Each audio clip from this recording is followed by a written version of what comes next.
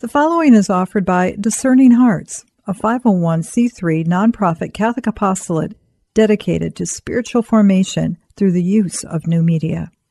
To download this selection, or to browse hundreds of other programs, or to contribute to our mission with a charitable donation which is fully tax deductible, visit our website at discerninghearts.com.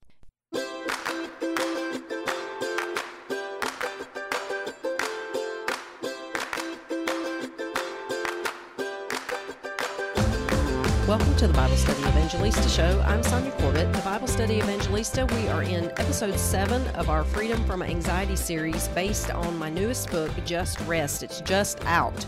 Just Rest is just out, y'all. And we are going through the principles of the book. It's modeled on the exodus of the Israelite people and the lessons that they were meant to learn in the desert about God and about themselves, and how rest is not a matter of inactivity, but rest in thought, rest in emotion, rest in body, and rest in soul. And I want to finish the theme of the last episode. In this episode, we were talking about rest in emotions, and I gave you half of the visualization exercise that is a wonderful, wonderful tool for transforming emotion. I mentioned in last week's show that it's not enough to just talk about how we're feeling and the thoughts that we have. We have to have those transformed. They have to stop eating us away on the inside. And one of the ways to do that is that visualization technique. So I'm going to go through that again with you. This is actually in chapter 3 of Just Rest, Emotions at Rest. It's in the invitation part. And it's the visualization technique that I stumbled over when I was having, I shared last week the writer's block that I was having, but also I've used this technique many, many times since. And one of the times that I found it particularly helpful was I was feeling a conflict. In growing up, one of the great gifts that my father gave me, and I know I talk about my woundedness with him a lot, my father wound, but one of the great gifts that he gave me was that he was always not just encouraging me, he forced me in a lot of ways, which I found very difficult at the time, but now looking back on it, I'm grateful. He forced me in many, many ways to reach for my goals, to set goals, to reach for them, and to work toward them, and to be determined and to persevere. And I have to say that the only reason now that I am the way that I am in perseverance and endurance and just this, that Nike marketing campaign that they took on probably back in the 80s and 90s, just do it. I pulled a magazine ad out of a magazine, and I had it posted in my home for the longest time, and it was just the Nike symbol, and it said, "Just do it." And that is one of the great gifts that my dad gave me, and I am probably going to forever be thankful for that. But it also created this really terrible conflict, in part because when you are Christian, when you have goals as a Christian, people see you as proud or ambitious. And those are two really ugly words in a walk of faith for a lot of people. And I had that conflict in my heart. How much of this, Lord, is what you've called me to, and how much of this is just me being ambitious and proud? And so I had this desire and this drive even to set goals and to reach them and to do whatever it took to reach them. But then also on the other side, I had this whisper of, you're just proud, you're just ambitious, and those, that's not faith. Faith is not ambition. And there is some truth to that, but I really, really deeply felt like God has called me to do the things that were my goals. I felt like my goals had been made in God's presence and with His blessing, and even according to His call on my life. And so I had this really deep conflict, and it was causing this was the period of time where I experienced anxiety. And it had to do a lot with a publisher, not my current publisher, but a previous publisher. And every time I would have a meeting with that group of people, because it tweaked my father wound, I would just get so, my chest would get tight, my heart would pound, and I would dread it. It was so much like in interacting with my dad. And part of that was because it's kind of a boys' club, and, they always wanted to do video, and I'm the one female in the room, and they're all sitting around a conference table, and it's just it's like you see in corporate America. It's really high powered and all this stuff. And I could handle myself, and I can, but I recognized how stressful it was. And because it was tweaking my father wound so hard, this wasn't a fault of this particular publisher. This was an issue with me, and I knew that. And so I didn't know what to do about this conflict, because I was thrilled to be with this publisher. And I was thrilled that my vision for my book, my books, was coming to fruition. I was absolutely thrilled because it was an answer to prayer. And it was a goal that I had set and that I had reached, obviously with grace. It's not something really I do, but I really did work. I worked very, very hard to get to that point. And so I couldn't figure out why I was having such anxiety, why my chest was tight, why I dreaded the meetings, why every single phone call seemed to be so stressful for me, and it bothered me a lot. And so I tried this visualization technique. And one of the things that happened there was the first, well, I need to probably go through it with you again. So I'm going to start from the beginning. So here is how you transform negative emotions. This is the visualization technique. So first of all, you take a couple of deep breaths, and you spend as long as you need to focus. This is what the saints call being recollected. It's interior stillness and quiet, and you do that as best you can, and you get in touch with God, however you typically do that. And then you start to focus your thoughts and your attention on the negative emotion or the situation. It can be something big, something little. It can be something minor, something major. It can be something you want help with or what you want to work through, anything like that. A work situation, relationship, health, anything. So whatever the source of negativity and stress is, imagine what it feels like in your body. What does it feel like in your emotions? And what does it look like? If you could assign a picture or a symbol to that, what does it look like? What image, as you sit there and you feel the emotion of it, you let all of the emotion come up and all of the memories and the thoughts or whatever the emotion is that you feel regarding this situation. What is the image that comes up? Is it a face, a place? It doesn't matter what it is. Don't judge the image. Whatever comes up, and I gave you the science behind this last week, so I'm not going to go into it again, but don't judge it. Just trust whatever you see as being okay, and then reach for the color or the colors that best express what you see and how you feel. Now, once you've done this a little while, you don't even need to draw it out. You can just see it in your mind, but let the picture develop fully. You want to really see it. You want to smell it, hear it, feel it, touch it. You want to see the colors. You want to feel the emotion, all of that. You let all of that come up, and then you let the picture develop in your mind and on the paper if you're drawing. And for me, with this situation, what I saw was a stove burner, the coil of a stove burner, and it was red hot. And the next step then, after you get the picture, you want to give the drawing or the picture a title with as few words as possible. And what came up for me was reaching hurts.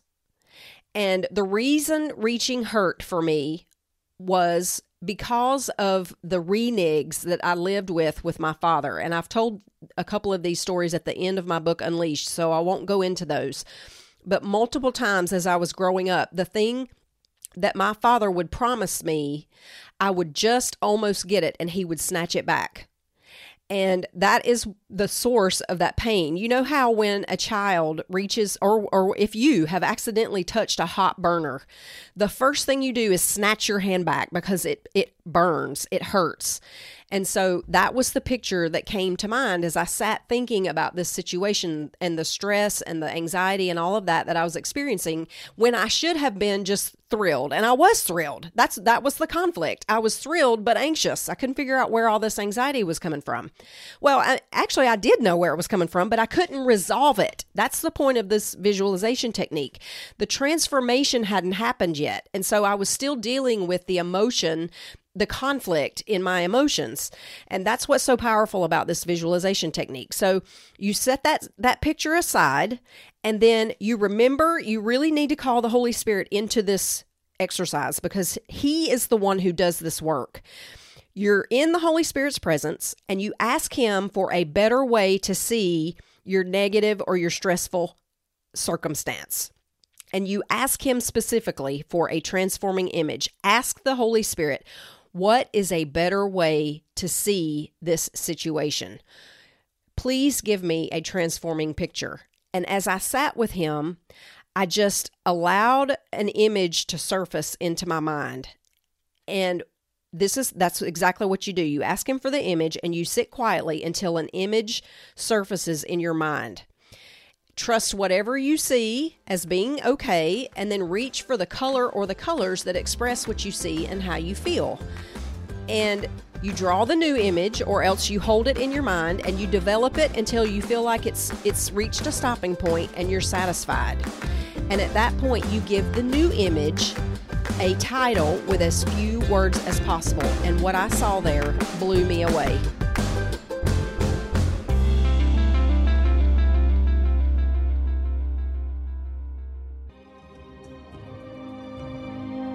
Did you know that Discerning Hearts has a free app in which you can find all your favorite Discerning Hearts programming? Father Timothy Gallagher, Dr. Anthony Lillis, Deacon James Keating, Mike Aquilina, Dr. Matthew Bunson, and so many more are found on the Discerning Hearts free app.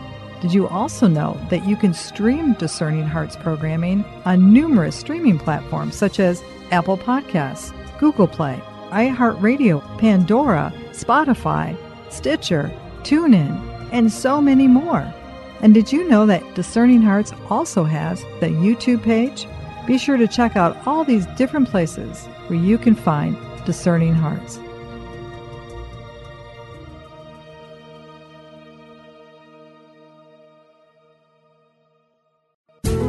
Sonja created the Love the Word Bible study method just for you, based on Mary's personal practice and formulated for your personality and temperament. Get your Love the Word meditations every Monday morning by signing up at BibleStudyEvangelista.com. Now, here's Sonja.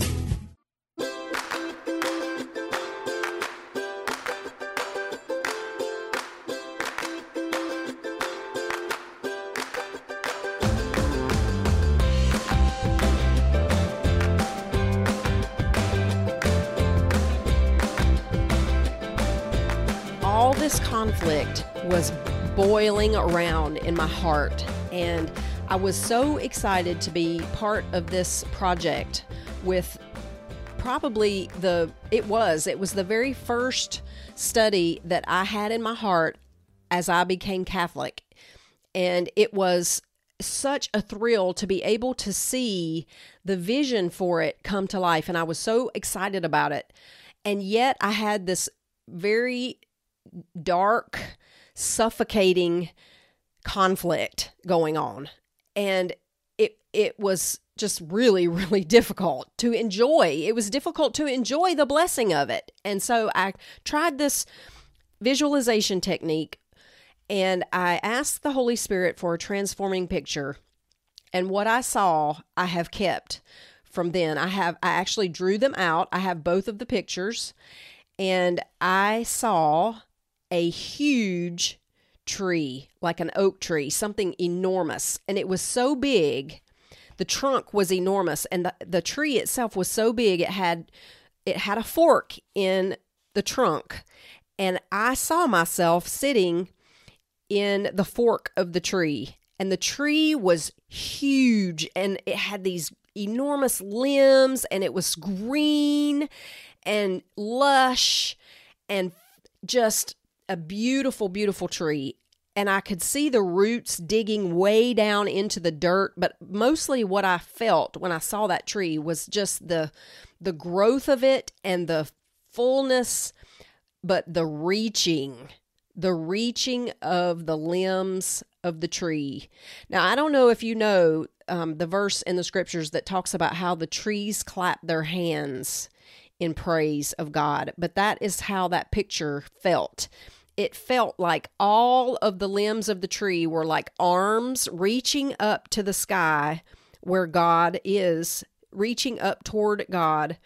And I saw myself in the middle of that tree, and the title of it was Reaching Brings Life. And what I felt the Holy Spirit speak to me in that picture was, I made you to reach as far as you can possibly reach. I made this tree to reach to the stars, to reach to the sky, to grow as high and as big and as full as it can possibly grow. And I made you exactly the same way. And I felt like I had this dam broke inside of me. I felt I had permission for the first time to reach as high and as far and as long as I wanted. And it was such a freeing, transforming moment.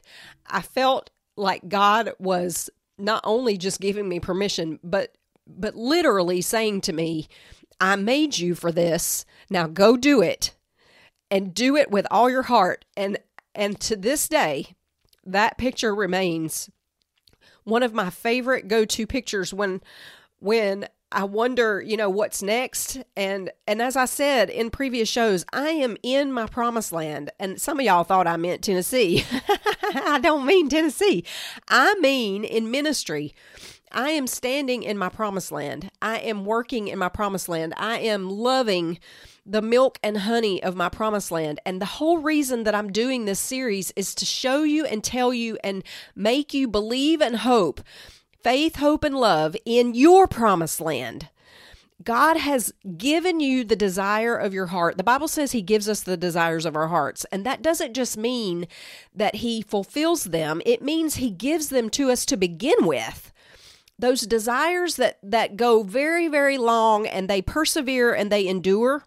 Now, I don't mean just every whim. I'm talking about the desire, the longing that you had for a long, long time. And I mentioned on my IG Live this week that in the scriptures, when God gives someone this kind of promise, it takes a decade at least for it to come to fruition, because there's a lot of formation that happens in that time. And so you can't rush it, and you can't get to the promised land until you have the stuff that's preparing you in the interim. You have to have each step. Every single one is important. You learn things, you pick up stuff, you adjust, you're formed in your spirit and your soul. You find rest in your thoughts and your emotions and your body and your soul, so that you know how to operate in your promised land with all that you've learned in the desert. So you have to have that time. And this picture has remained for me such a place of hope and peace and rest and assurance. So my point is, reach. If you have some sort of promise like that, and it has endured through all the hardships and all of the deprivations of the desert, that is likely a desire that God has placed in you that He will fulfill when the time is right. But we can't get ahead of Him. We can't possess it. We can't force it. We can't obligate Him to give us what is a gift. I've been talking about this all week on social media. You cannot force God to give you what is a gift. And I had a real problem with perfectionism.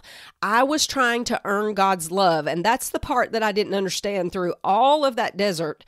I thought I was trying to earn God's promise, and I was. But what I was really trying to do was trying to earn God's love. And it was the desert that taught me that God loves me anyway. He loves me despite anything that I'm doing. And I had to know that in the deepest recesses of my soul, because I didn't believe that. And I know that you don't either. We talked last week about those attachment cries and how we're made with that. We're made with that need that trumps every other need in our whole lives. We're made for that need. We're made with it, and it cannot be squashed. It's as natural as breathing. We must have that love.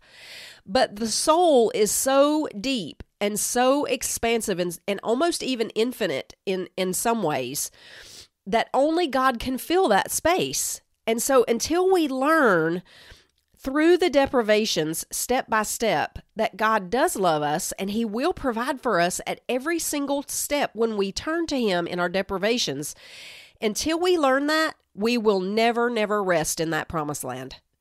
Because there will always be that sneaking suspicion that either we earned it for ourselves or that God just gave it to us to placate us and shut us up or something. He uses that desert to address a very deep worthlessness. Those deprivations in the desert are meant to pull up that rejection, that abandonment, and that worthlessness that is the root of these attachment cries and these emotional storms that overtake us so often. And so the desert is meant to pull that up so that we can address them with God and He can heal them. And part of how He does that is with this visualization technique. Now, it's interesting that in Genesis, in the 2nd chapter, it says, "It is not good for man to be alone." We all know that verse, but it actually says in the original language, "It is not good for the human, Hadam, to be alone." That speaks to that primary human need of attachment and love. It's not something you can pretend is not there. It's not something you can squash. It's not something you can self-medicate. It's not something that you can ever feel yourself. And none of the relationships, even combined, all of your most close, intimate relationships combined, cannot meet that need. So it has to be God that meets that need for us. And we learn how to allow Him to do that through the deprivations of the desert. It pulls up, all those deprivations pull up historical emotion. They pull up attachment needs and the self-medication that go along with that. It pulls up worthlessness, which I will address in just a moment. But this visualization technique works for any situation like that. Just get the picture of it, the way it feels now in its ugliness and darkness and loneliness and abandonment and rejection and heaviness and despair and depression and all of that. Get the picture of that first, and then ask the Holy Spirit for a transforming picture, and then ask Him for the name. What's the name of this? And you want it to be as few words as possible. And then you compare the two side by side and you ask the Holy Spirit, what are you saying here? How should I look at this from this point forward? And here's the key. Once you have your transforming picture, anytime you feel the negativity of that emotion that you began with, you stop. S-T-O-P. Sin not, tell God, offer the right sacrifice, put your trust in God. Your sacrifice in this case is that you stop yourself thinking and feeling the negative emotion, and you go instead to your transforming picture and you think about that. You think about how that picture feels. You feel the feelings associated with that picture. And as you do that, the negativity is healed and it's transformed and it will not harass you anymore. When the Holy Spirit does that transforming work, when He gives you that picture, He gives you the healing that goes with it. Now, that's not to say that it's done miraculously in 1 second. You have to discipline yourself in your emotions just like you have to do with your thoughts. So when you find yourself emoting negatively in the same way of that first picture, you stop yourself and you divert those emotions and those thoughts to your transforming picture, and you think about that and you emote about that and you spend time in meditation on that, and that is how the negative emotions are transformed.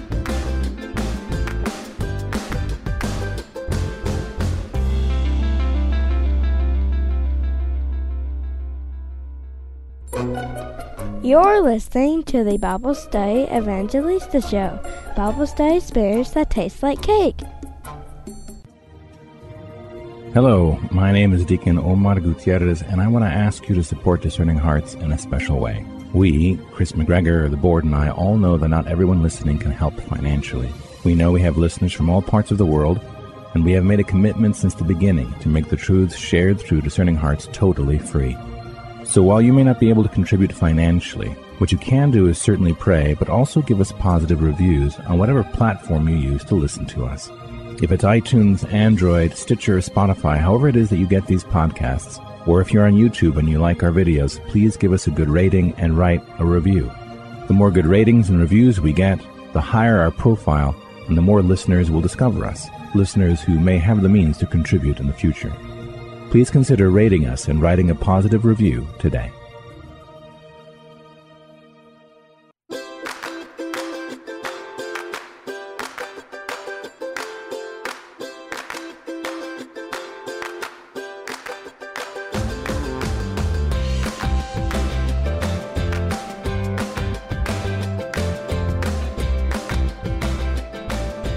Now, this is the launch week for my book, Just Rest. So everything you're going to see on social media, everything you're going to hear on social media, everything you're hearing right now is all about Just Rest, my new book. Many of you have been asked and agreed to leave a review on Amazon. If you have this book and you have begun reading it, I am asking you to leave a review on Amazon for this book, and I need you to write a review. Don't just click a star. I need you to actually write something. It doesn't have to be long.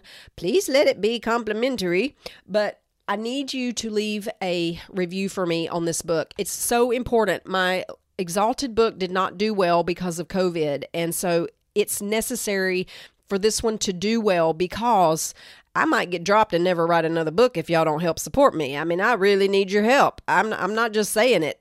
I need you to come through for me here on the reviews, but also in sharing pictures of your book when you get it, and sharing things that it's helped you with, and this series, sharing the series.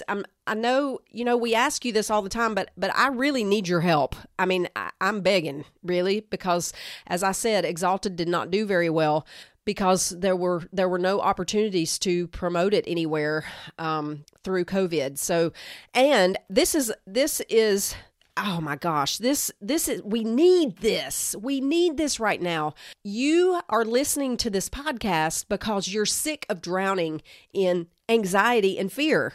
And our culture, both in the church and in the politics and government, they are tweaking every single fear button we have, and it's causing anxiety, I know, and that's why you're here.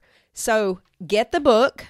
As you're doing the series, you're gonna go back to this book over and over again, because the chapters in Hebrews that I cover there, and how we go back to the Exodus and we follow God and the Israelites through that desert. This stuff is what life is about. That's why we're here. This is what we do in purgatory, and we're not meant to do it in purgatory where we don't have anything to lean on as far as the sacraments and the church and our community and our attachments to the people that we love and who love us. We don't have any of that in purgatory. And friend, you don't want to do it there. I'm telling you, do it here. And you are doing it. That's why you're listening to this series. So just know that this process is necessary. The desert is absolutely necessary. And your help is necessary for me. I mean, you're my community. You're my tribe. You're the ones who love and support me. And so I need you right now. I really do. So please leave a review, a written review, and share the book. But more than that, I really want to know, I love, one of the things that I've loved about this series is hearing from you how you're struggling and where you're finding help through the series and through the book. Seeing you do this work has been one of the greatest blessings of my entire life. It's up there with parenting my children. It is the most beautiful thing to see. Well, first of all, I feel such solidarity with you, because I know where you are. I know what you're feeling. I have felt it. I'm with you. I know. And so the solidarity is so sweet to know that you're receiving help and rest from the most difficult time and period of my entire life. I'm over the moon with that. And I am so thankful for the privilege of being able to do that, to serve you and to walk with you along the path of sanctity for a little while. I just thank you so much for that privilege. Another thing that the desert really pulls up, and I mentioned it earlier, was this idea of worthlessness. And I have to say that probably the most transformational thing that I ever learned from the scriptures about worthlessness, because I didn't know that that was the root of all of my sin and all of my woundedness. All of that led back to worthlessness. And it's a long story that I actually included in my book, Fearless, but I had a situation that brought up historical emotions, and it was probably the worst bout. I had stopped acting out of aggression in my anger. And so when this pop quiz came, I turned it inward. I wasn't going to attack. I didn't have a fight with my husband. Well, I did actually pick a fight, but it wasn't anything major. It was just me being depressed and being just, it was very dark. And I couldn't figure out what was wrong with me. And I even asked God, I said, what is wrong with me? I feel so worthless. And I gouged it into my journal when I wrote it. And then later, as I was going back, I actually read that, and I realized there, through a sort of series of events that culminated in a flash of insight and illumination from the Holy Spirit, that the worthlessness was the final root. That was at the very, very bottom of all of my self-medication, all of my fear, all of my anxiety, all of my depression, all of my anger, all of the terrible behaviors of anger that had erupted out of me for the past decade. All of that went back to the root of worthlessness. And many, many times in our desert, that's what you'll find too, that ultimately the bottom of that wound is worthlessness. And so I was actually doing a study in the scriptures, but I was also writing and facilitating a study for other people, a Bible study. And I was in Corinthians, and I read a very curious passage. In 2 Corinthians chapter 6, it says in verse 15, "And what accord has Christ with Belial? Or what part has a believer with an unbeliever?" Now, when I read that, there is a proper noun there in verse 15. What accord has Christ with Belial? Now, I know what Christ is and who he is, but Belial I didn't know. And so I have a habit of always looking up names in the scriptures because I know they mean things. And so I looked up the word Belial, and it's a compound word in the Hebrew, Beli and Ya'al. And together it means worthless. And it's a proper name. It's a proper name for Satan himself. What accord has Christ with Belial? And the answer there is none. Christ does not make you feel worthless, because it is a lie from Satan himself, whose name is worthlessness. When you feel worthless, and when that historical emotion comes up, when that self-medication and that desire to feed the attachment craving and need with self-medication, whether it be sugar or alcohol or whatever it is you self-medicate with, that is a temptation from the enemy, whose name is worthless, to make you feel worthless. He accuses you of the very thing that he is. Now that's straight from Scripture. 2 Corinthians chapter 6, verse 15. There is no accord, the Bible says, or communion or oneness. There is no oneness between Christ and Belial. It's the same principle as in Genesis, where God says that there will be enmity between the woman and the snake. There is no communion between Christ and Belial, between Jesus and worthlessness. It does not come from him. It comes from the enemy. And so our job in that moment is to take that emotion to God and ask him to transform it, to show us the truth. And I just gave you the truth. The truth is you're not worthless. The enemy is worthless, and he is the accuser. He accuses us of the very thing that he is. And so the truth then is where we rest. We ask for that transforming image, and we rest in that image, and we allow the Holy Spirit to transform that feeling of worthlessness through every step of the desert and through the transformation exercises. Because the truth is, we cannot be worthless. If we were worthless, we wouldn't exist. And I've spent so much time on the quantum mechanics, the physics of the truth of what I've been saying about this connectedness and how we come from God, and He holds us in being by His gaze, by seeing us. We are held in being because God sees us. He observes us at every single second of our existence. If He did not observe us, if His eye was not on us, if His gaze was not looking at us, we would not exist.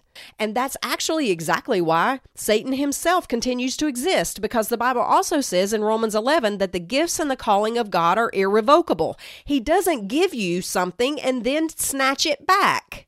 And that's what I had to learn through my desert, because I grew up having things snatched back from me. I grew up having a desire for something so deeply because it had been promised to me. I wanted it because somebody said I was supposed to have it. And then when I reached for it, it was snatched back in a renege. And so it was revocable. I grew up believing and knowing and learning and experiencing that the gifts were revocable. And so I had to learn through the desert that God is not like my earthly father, that God does not give a gift and then snatch it back. The gifts and the calling of God are irrevocable. And that's true even for the angels. Even after they fell, they still had that gift and the calling that God gave them. And that's what we know, is that the enemy, Satan, he uses the gifts that God meant to elevate us and to support us and to bring us light, because the word Lucifer means light. He uses them now for darkness. He tries to accuse us. He tries to trap us. He tries to make us feel worthless. But if God were not still observing Satan, even in love, and I know this is so mind-blowing, but if God did not see Satan, he would not exist. He exists because God loves him. And friend, if that's true of Satan, the greatest evil, it cannot be anything but true of you. You cannot do anything that would make God not love you, because you're still seen. And I know that because you still exist.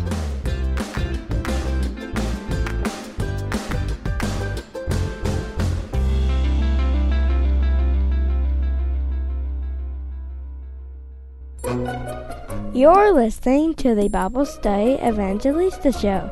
Bible study experience that tastes like cake. If you love having Bible study in your pocket, you can become a friend of the show.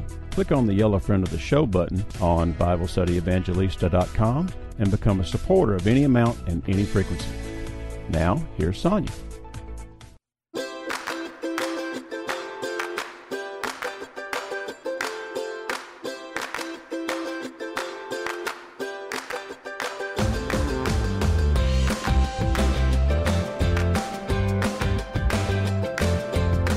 Throughout the Freedom from Anxiety series, which follows my book, Just Rest, that's just out, we have looked at rest in thought and rest in emotion. We started out looking at God's ways and why we must follow God's ways through the desert, or else we never make it to the promised land. And ultimately that means heaven. So we must learn these lessons, or we can forfeit the promised land of heaven. It's that important.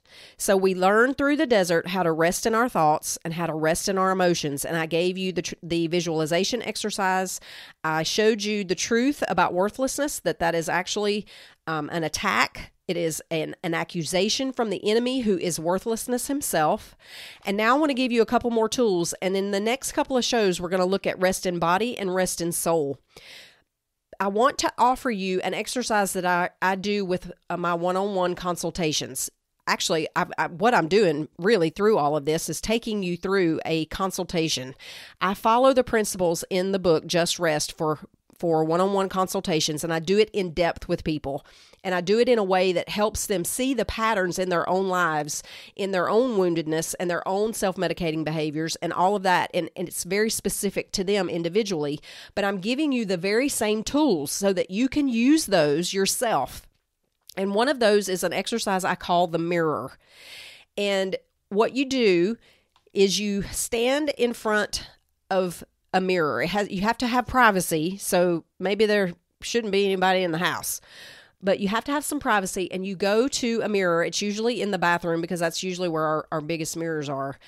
And you look at yourself. You look at yourself in the eyes, and you ask God, how do you see me?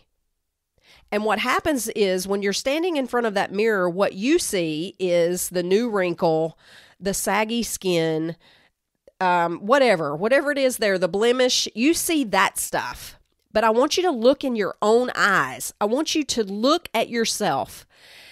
You will see you, but it's very important that you spend enough time in front of the mirror that you hear God clearly. Now, he won't speak audibly, probably. Maybe you'll hear him that way, but I never have.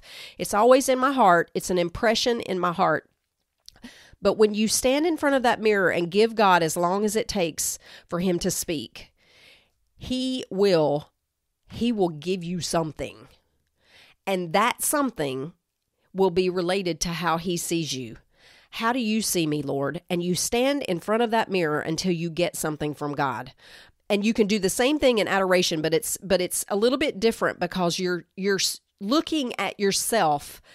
And in so doing, I don't know really what happens, but there is a transformation that happens there when you have followed the process fully.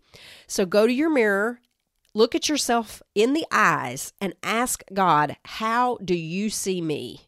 And stay there until you hear from him. Now, I modeled that actually on Psalm 139. That says we are fearfully and wonderfully made. Most of us don't believe that about ourselves. When you look in the mirror, what do you see?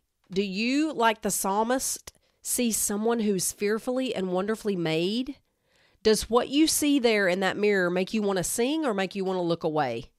What did Jesus mean when he said to love others as we love ourselves? And what is the you of you? What does your spirit look like without your body? And as you're standing in front of that mirror, feel your pulse and realize that life is running through you.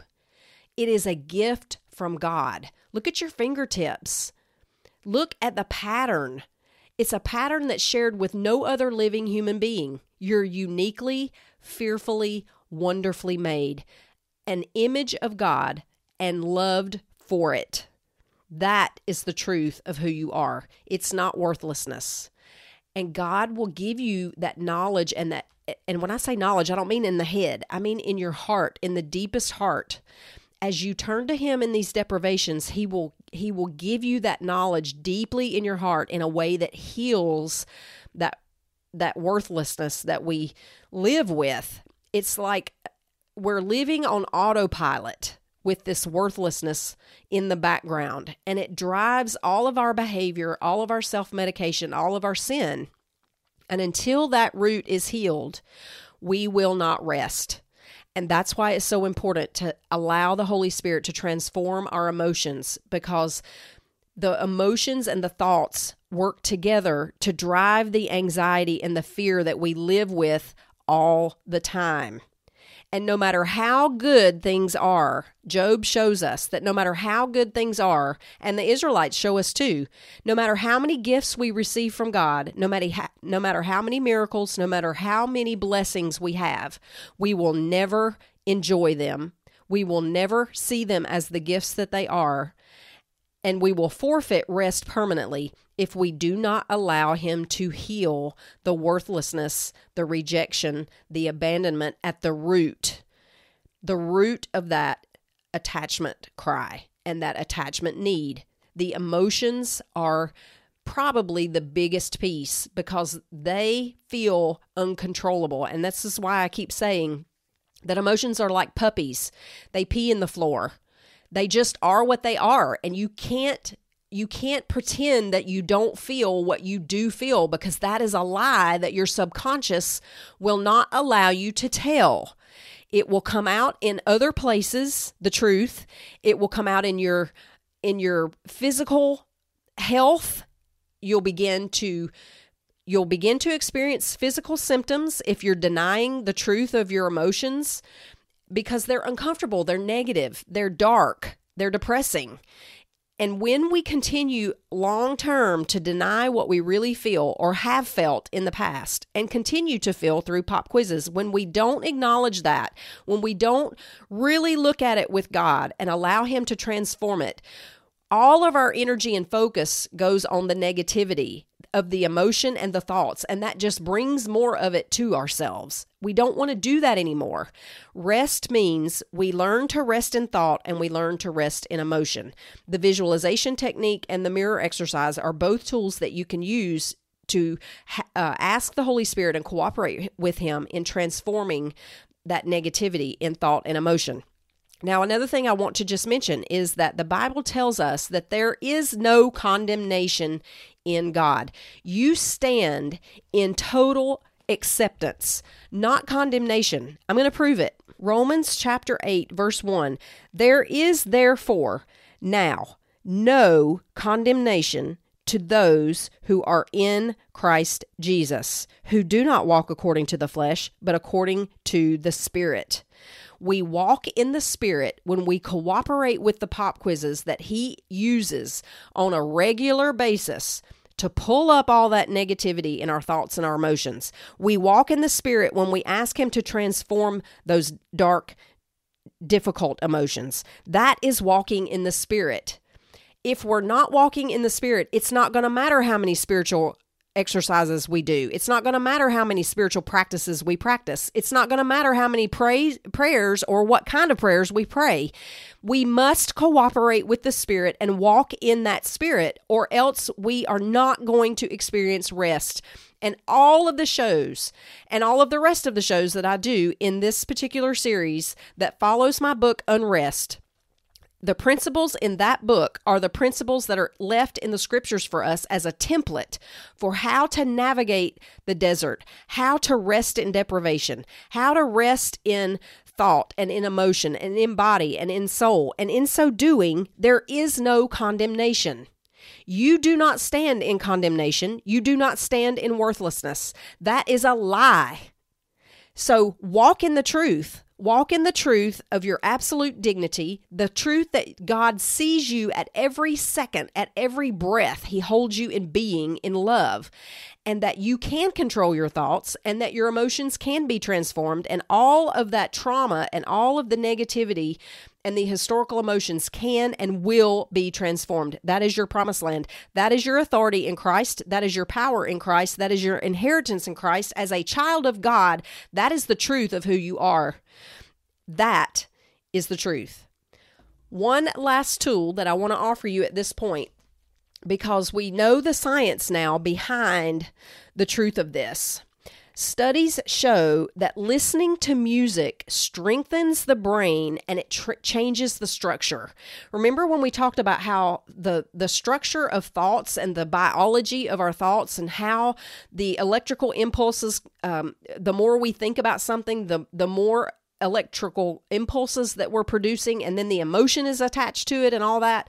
So studies show then that listening to music changes the brain in the same positive ways as prayer and art and meditation.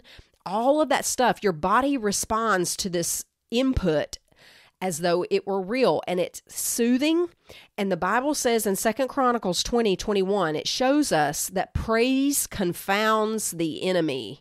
So if you're being harassed in your thoughts and emotions by the enemy, if you're experiencing negativity and worthlessness, rejection, abandonment, if your attachment need is being tweaked and you're feeling attacked or feeling anxious, feeling fear, all of that, that is an attack. Praise God. Put on that praise music and the enemy is confused. Praise God in all things, dear one. That is walking in the Spirit, in the transformation of our thoughts and emotions. That is the way to rest. Next week, we'll start talking about rest in body and soul. I'm Sonja Corbitt, the Bible Study Evangelista.